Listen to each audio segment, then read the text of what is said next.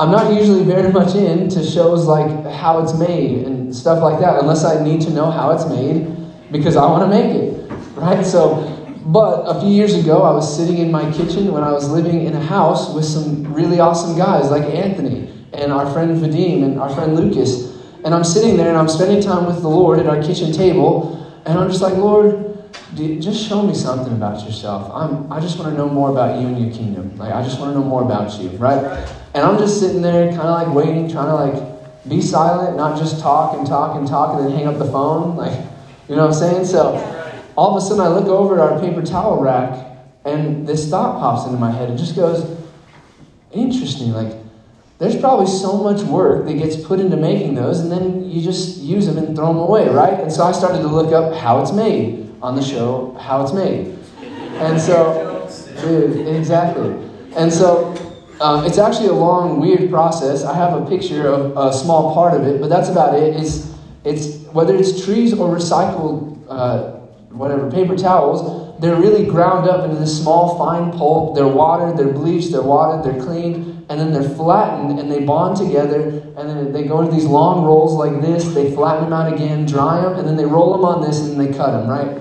Then they package them, and they ship them. All of that, very intentional, just to have something thrown away. Now, the idea is that that's what they're meant for. They're meant to be created, used, and then thrown away. Does that make sense? Yeah. But we and you were not created for that purpose.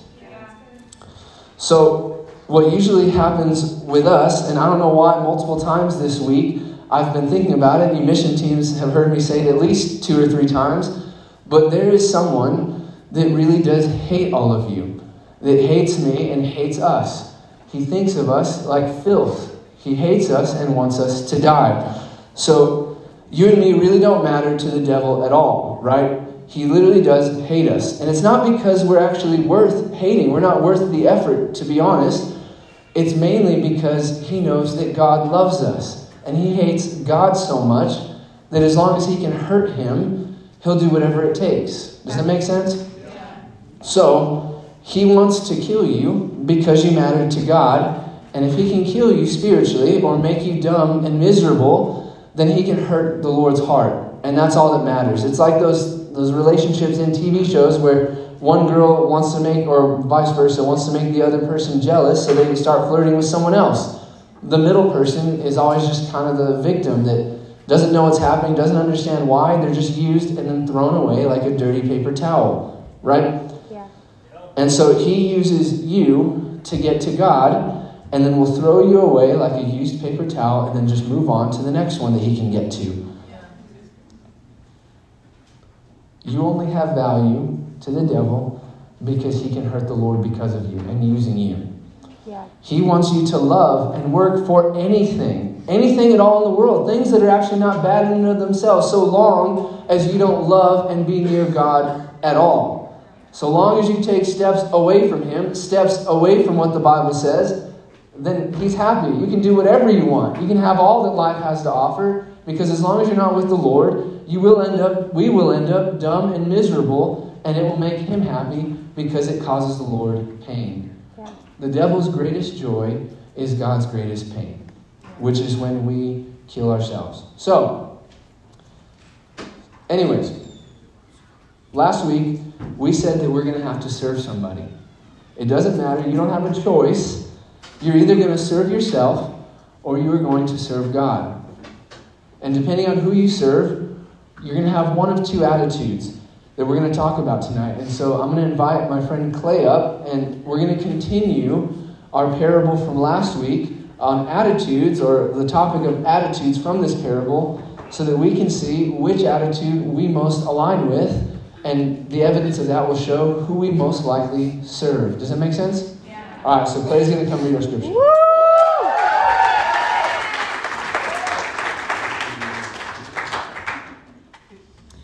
For the kingdom of heaven is like a landowner who went out early in the morning to hire workers for his vineyard. He agreed to pay them that's a word I don't understand, denarius, thank you, for the day, and sent them into his vineyard. About 9 in the morning, he went out and saw others standing in the marketplace doing nothing. He told them, "You also go and work in my vineyard, and I will pay you whatever is right." So they went, and he went out again about noon and about 3 in the afternoon and did the same thing. About 5 in the afternoon, he went out and found still others standing around. He asked them, "Why have you been standing here all day long doing nothing?" "Because no one has hired us," they answered. He said to them, "You also go and work in my vineyard." When the evening came, the owner of the vineyard said to his foreman, "Call the workers and pay them their wages, beginning with the last ones hired, and then going on to the first." The workers who had hired about 5 in the afternoon came, and each received a denarius. So when those who came were hired first, they expected to receive more. But each one of them also received a denarius. When they received it, they began to grumble against the landowner. These who were hired last worked only 1 hour, they said, and you have made them equal to us who were borne the burden of the work and the heat of the day. But he answered to one of them, I am not being unfair to you, friend. Didn't you agree to work for a denarius? Take your pay and go. I want to give the one who was hired last the same as I gave you. Don't I have the right to do what I want with my money? Or are you envious because I am generous? So the last will be first and the first will be last. Woo!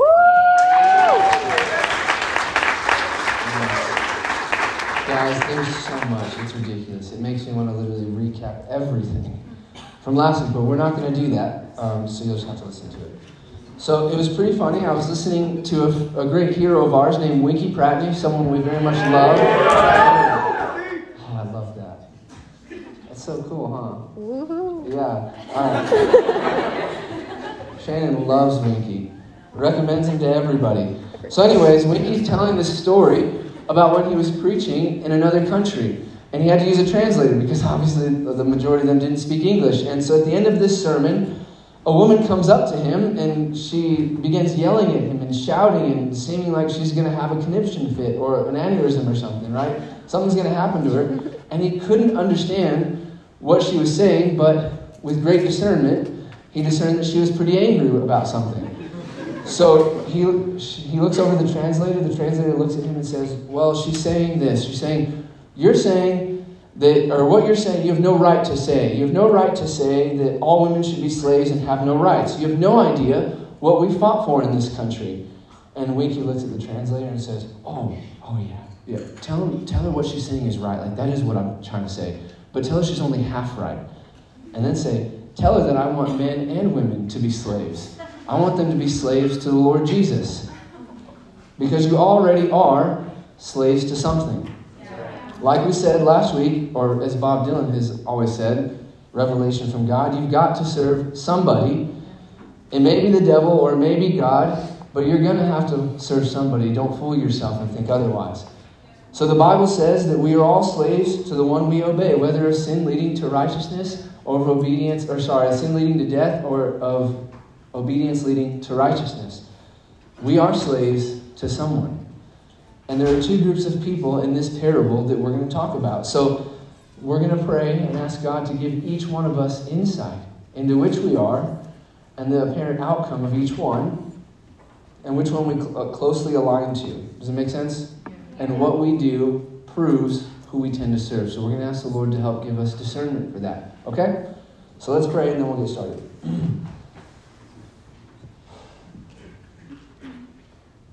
Holy Spirit,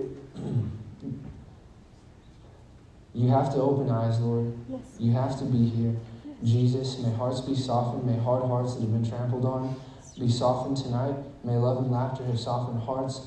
May the peace of your presence be here.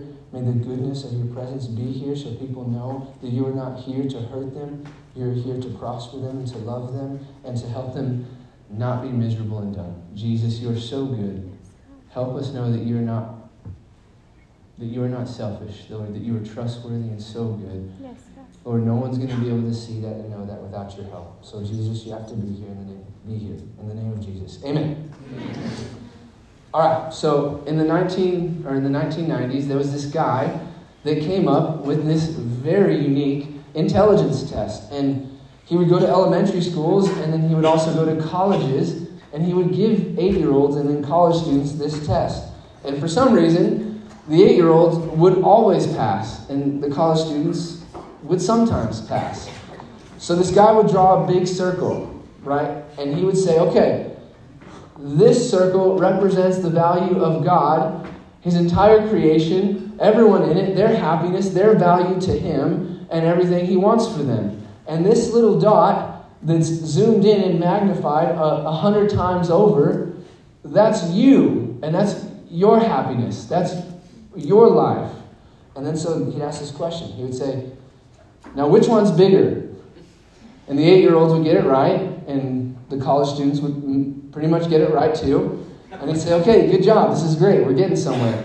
And then he'd say, okay, now, who should you think about then? Who should you consider before you do or say things? The 8-year-old would very quickly say, oh, the bigger circle.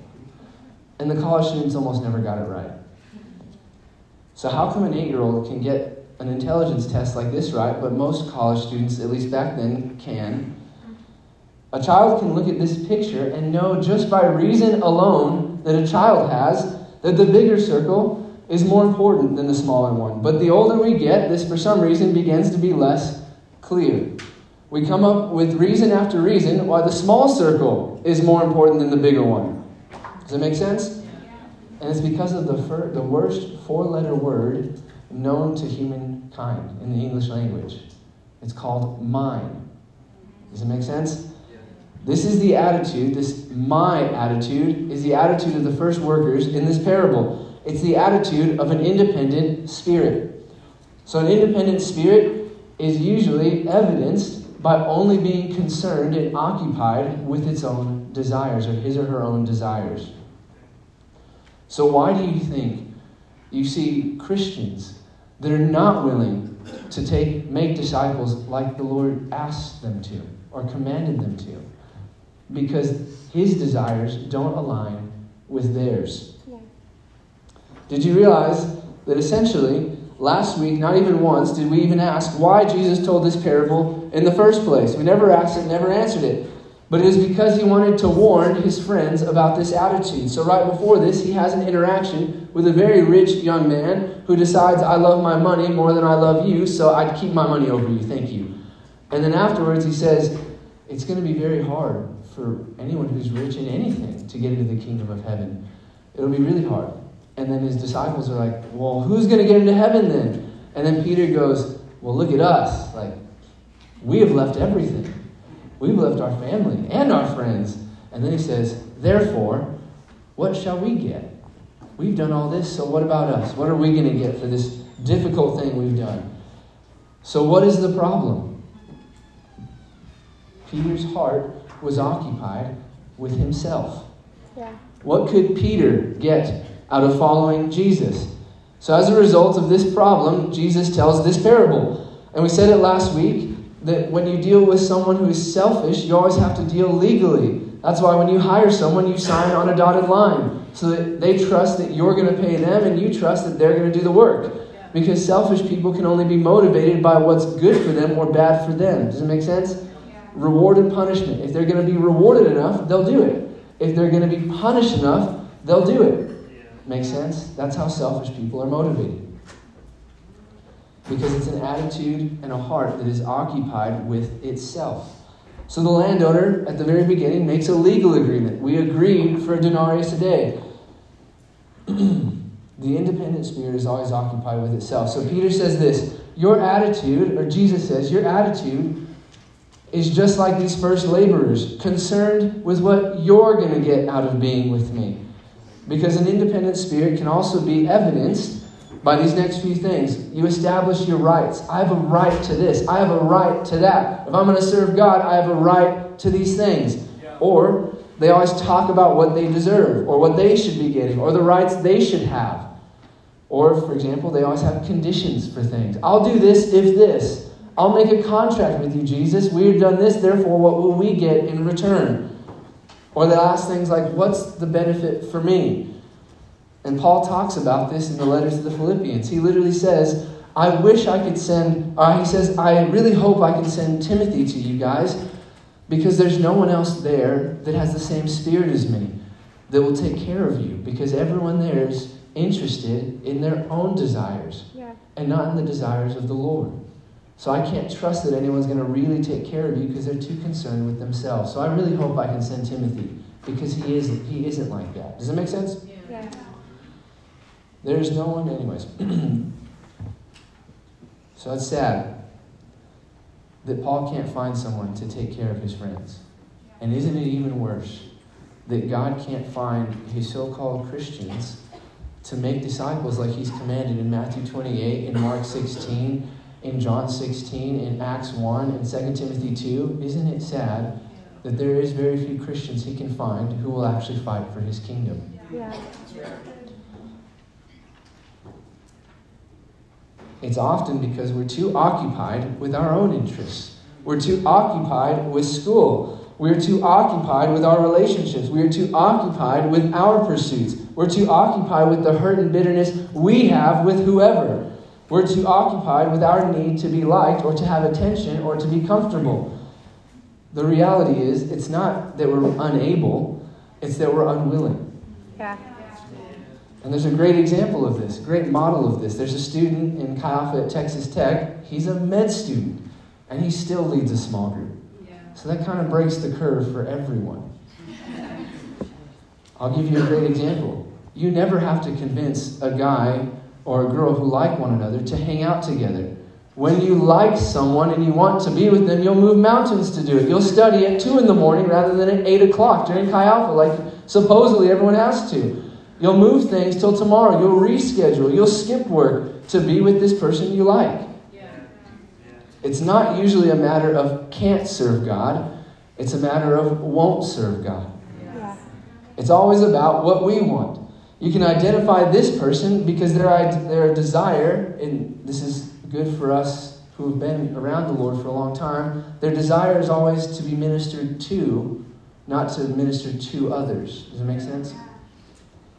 So a person will join Chi Alpha or join a small group or become a small group leader because they think they can be ministered unto really well. I'll be taken care of really well. They want to serve God, not to minister, but to be blessed by Him. Does that make sense? Yeah. People get unhappy with small group leading. They quit. They get discontent when it gets hard because they didn't get out of it what they wanted. Yeah. But the Lord was getting out of it what He wanted, but that didn't matter. This is the attitude of the first laborers. They didn't want to minister to the landowner. They wanted to be ministered unto by him. Yeah. We will do this for you if you do this for us. It's an independent spirit. And at best, an independent spirit is evidence of immaturity. At worst, it's evidence of a lack of being saved. The attitude of an independent spirit is always occupied with itself. So, but Jesus wants people who want the work, not the rewards of the work, which is it's a good description of these last set of people we're going to talk about. So these other set of workers get hired like this. It says, the landowner went out and saw others standing idle in the marketplace. And he said to them, well, you guys go too into my vineyard, and I'll give you what's right. And then the Bible says, so they went. Now, everything I've just said is hard to hear, and it's hard to hear because it's true. And this has happened before to the Lord, so you're not going to offend him if it's hard to hear, because he was speaking in the synagogue one day, and what he was saying was hard to hear, and people literally said, this is a hard saying to hear. Who is supposed to follow this? How are we supposed to do this? And then the Bible says that they ended up leaving. As a result of what he said, many of his disciples, people who were following him, left and didn't walk with him anymore. So when people began to hear that the kingdom of God was about God, right? When they heard that the kingdom of God was about the big circle, not that little dot that is ourselves, they're thinking, well, this is a hard saying. This is a hard standard, not to be occupied with what I want. Who can follow this? And Jesus looks at his 12 closest friends and he says, well, what about you guys? Do you want to leave too? And then Peter has probably one of his smartest answers in the whole Bible. And it's one of my favorite. And he says, Lord, where else am I supposed to go? Who else am I supposed to go to? I know that you are the one that has the words of eternal life. So one time, I took Robin on a date, and I do that more than one time. But I don't know why, but I really like surprising her without her knowing what's happening. I don't like to be surprised. So I asked her if I could blindfold her to take her somewhere. And I didn't think she would actually do it because I had a horrible experience with this. In high school, I was asked to be blindfolded to go somewhere. And the whole time on the drive, I thought that thoughts were coming through my head that maybe this girl had been paid to drive me off a cliff and jump out of the car. And I just walked right into her hands. So I'm sitting here thinking this for about 30 minutes, not knowing where we are. And so I was really surprised that she got in, but it was obviously awesome because she married me. I think it was that date that you said, I should marry you. And I said, I thought so too. But anyways, Robin didn't think that about me. And so why would I freak out in the same situation I put my own future wife in and she wouldn't? It's because the whole time I didn't trust the girl that had me blindfolded. I didn't trust who she was. I don't know why I was talking to her then. But my wife, my girlfriend at the time, she did trust me. Does that make sense? So this is why Peter and his disciples were like, why would we leave you? Like, where else are we going to go? When everyone else did, and it's because they loved and trusted him. So these next set of laborers, they're hired, and the owner says this. He just says, hey, you go work in my field and I'll pay you what's fair. Now, I don't know anyone in this room who's probably been hired like that, where you're just like, you go over to Starbucks and you're like, oh yeah, I'll work, and you just give me what's fair. Because we know that everyone is out for themselves. So you sign a contract saying that you're going to get minimum wage so that you make sure you get what you deserve. Does it make sense? Because you can't trust selfish people. So anyways, God isn't like that. Yeah. Right? The laborers went into the field because for some reason, in some way, they knew they could trust him. Jesus is saying that the kingdom of God operates on a higher principle in this world, with a higher attitude. It operates with the attitude of love and trust. So why is it that people don't trust God? It's not like he says, I'm the good shepherd. I beat my sheep. He doesn't say that. Jesus wants followers who ask for no reward, and they don't care about what they get out of it. They delight only in the work because of who it's for. God's standard for attitudes in his kingdom are that people are more focused on the kingdom than on themselves. And if God's desires line up with mine, then great. But if not, then great. It doesn't matter anyway. So there was this missionary to Algeria. Her name was Lilias Trotter. Right? And at the end of her life, after decades of living in scorching heat, going through sicknesses, having her home attacked by radical Muslims, getting sick over and over again, watching people she led to the Lord be attacked and poisoned, never to be seen again, she never lost sight of the one that she called the master of the impossible. And her biography says this. It says, in her final moments, she saw a chariot and 6 horses. Did this chariot take her to heaven like it did with the prophet Elijah? We don't know. But we can be assured that the trumpets of the angels sounded at the arrival of the Christian warrior who dared, at the call of the invincible Christ, to leave earthly comfort, to leave ease and fame and friends for an unknown land. And then there's this poem.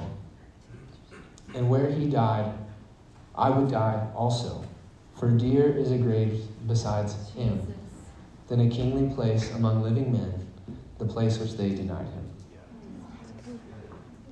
She loved and trusted this invincible Christ. The greatest attitude of the kingdom is love and trust.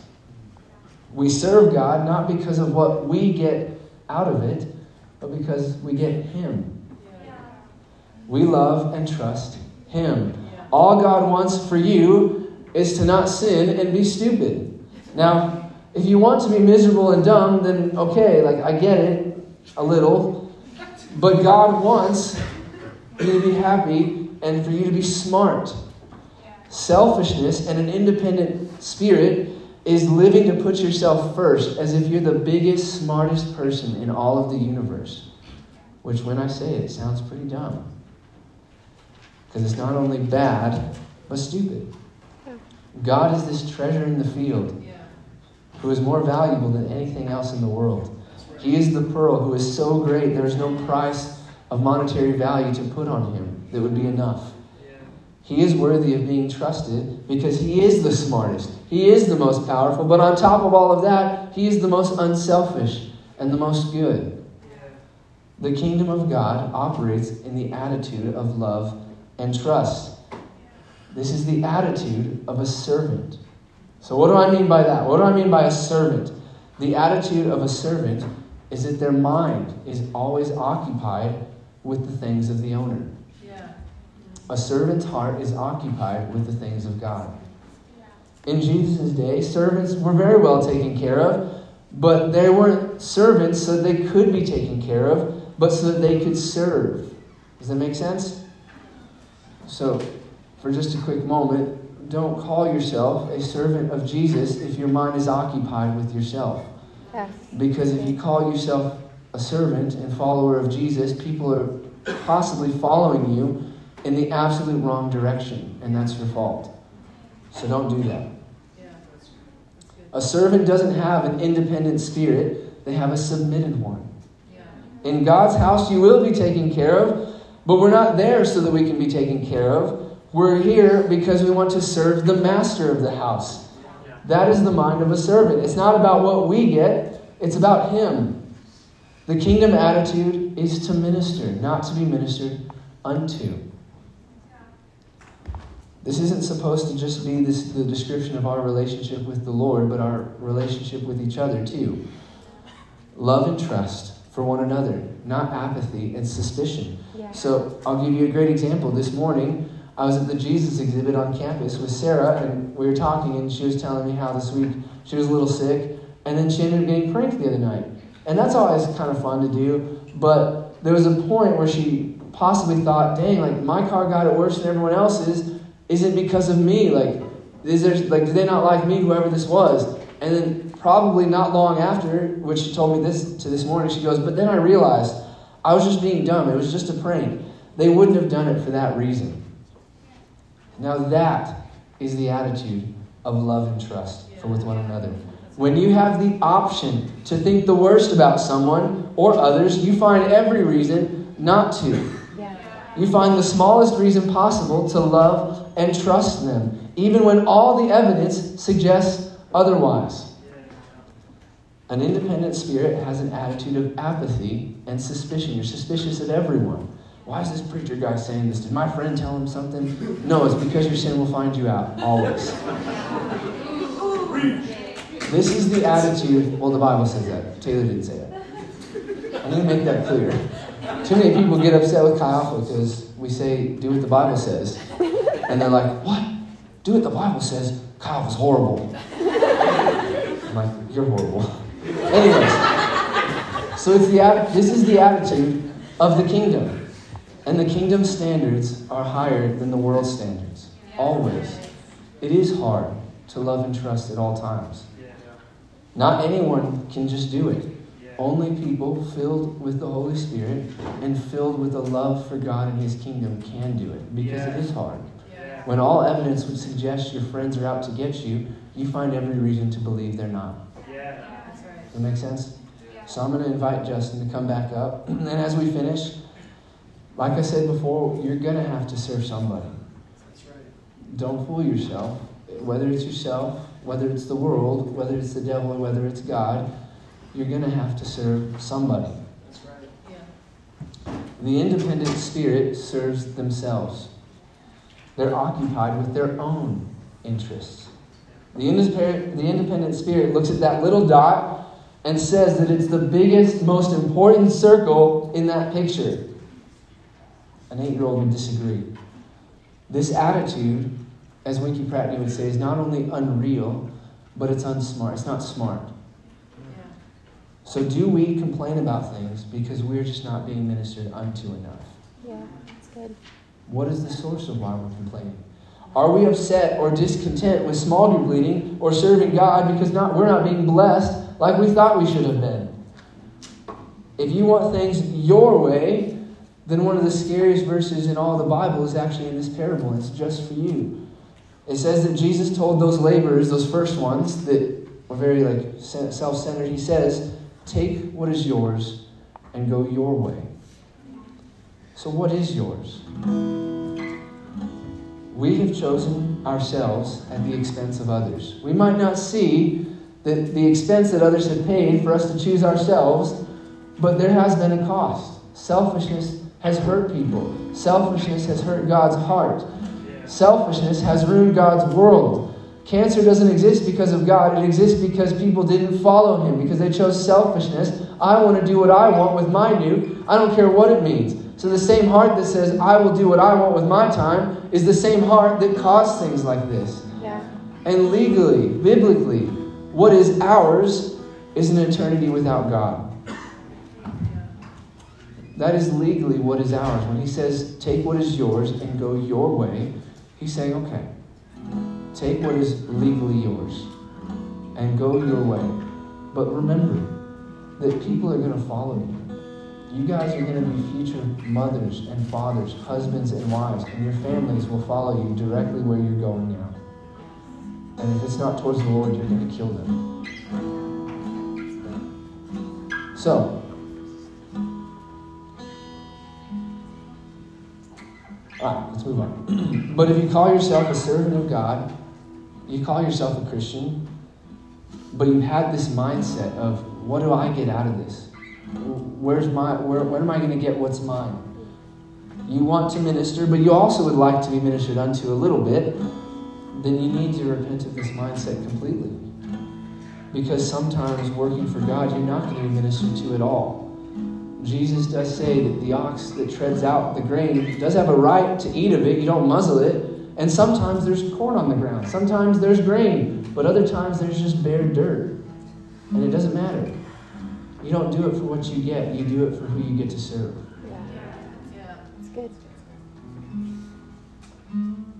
We serve God for Him, not for us. Dick Brogden said something really cool. He said, when Jesus calls a man to come to Him, to come to Himself, He calls him to come and die. All of this is about Jesus. So long as we have Jesus, it doesn't matter what we have to do. It doesn't matter what we don't get. So again, you're going to have to serve somebody. You're walking towards one of these two kingdoms, and your attitudes, either of love and trust, a servant heart, or of an independent spirit, will evidence where you're going. And I know, Lord, would you show my friends? Show us where we're all at in the name of Jesus. So we're going to have a time here again, like last week, at the altar. We're going to have a time to be with the Lord. And if you don't remember from last week, the altar, the reason we do this is because the altar in the Old Testament is a place where things go to die. You take something to the altar so it can die. If you have an independent spirit that's consumed with what you want, with what you get out of things, then it has to come and die. Because that's not the attitude of the kingdom. Yeah. You have to come down and you have to tell the Lord in front of everyone, well, not physically, audibly, but you have to come down in front of all your friends and let the opinion of this world die in front of people. Because to stay in your seat would make it a secret relationship, a hidden one, a little secret thing with the Lord. And He doesn't do that. Yeah. Either you do it in front of everyone or you don't. Either He's worthy of all of you, or He's not worthy of any of you in your mind. And so, if you have an independent spirit that's been full of yourself, that's been full of what you want and not what the Lord wants, that's hurt the Lord in His kingdom, that's walked towards the kingdom of darkness, then you need to let that die. You need to come down here and tell the Lord that you don't want that. If that's not what you want, you need to tell Him exactly what you feel. You need to tell Him, I'm doing this. I don't know how to stop, but I want to. And then you need to tell your small group. You need to tell your friends. Because then you can actually walk it out together. Does that make sense? If you don't want to be a servant of selfishness that leads to death, but a servant of Jesus, then you have to come down here and tell him. If you're a Christian worker, and you've had this attitude of suspicion or apathy towards what the Lord wants from you, and not of love and trust of either him or your friends, then you need to come down here, and you need to let that die, because that is not an attitude of the kingdom. And if you sit in the seat, being willing to live with it, please don't call yourself a servant of the Lord, because the Lord's servants have a mind that's occupied with him and not with what they want. Because other people are going to follow you when you call yourself that. And you need to come down here and let it die before Jesus. So I'm going to pray, and the altars are going to be open. And after any staff that need to also be with the Lord, after we spend time with the Lord as well, we want to pray over you. And we want to pray for you. And we want to... Does it make sense? So I'm going to pray, and then we're going to open the altars for a little bit, okay?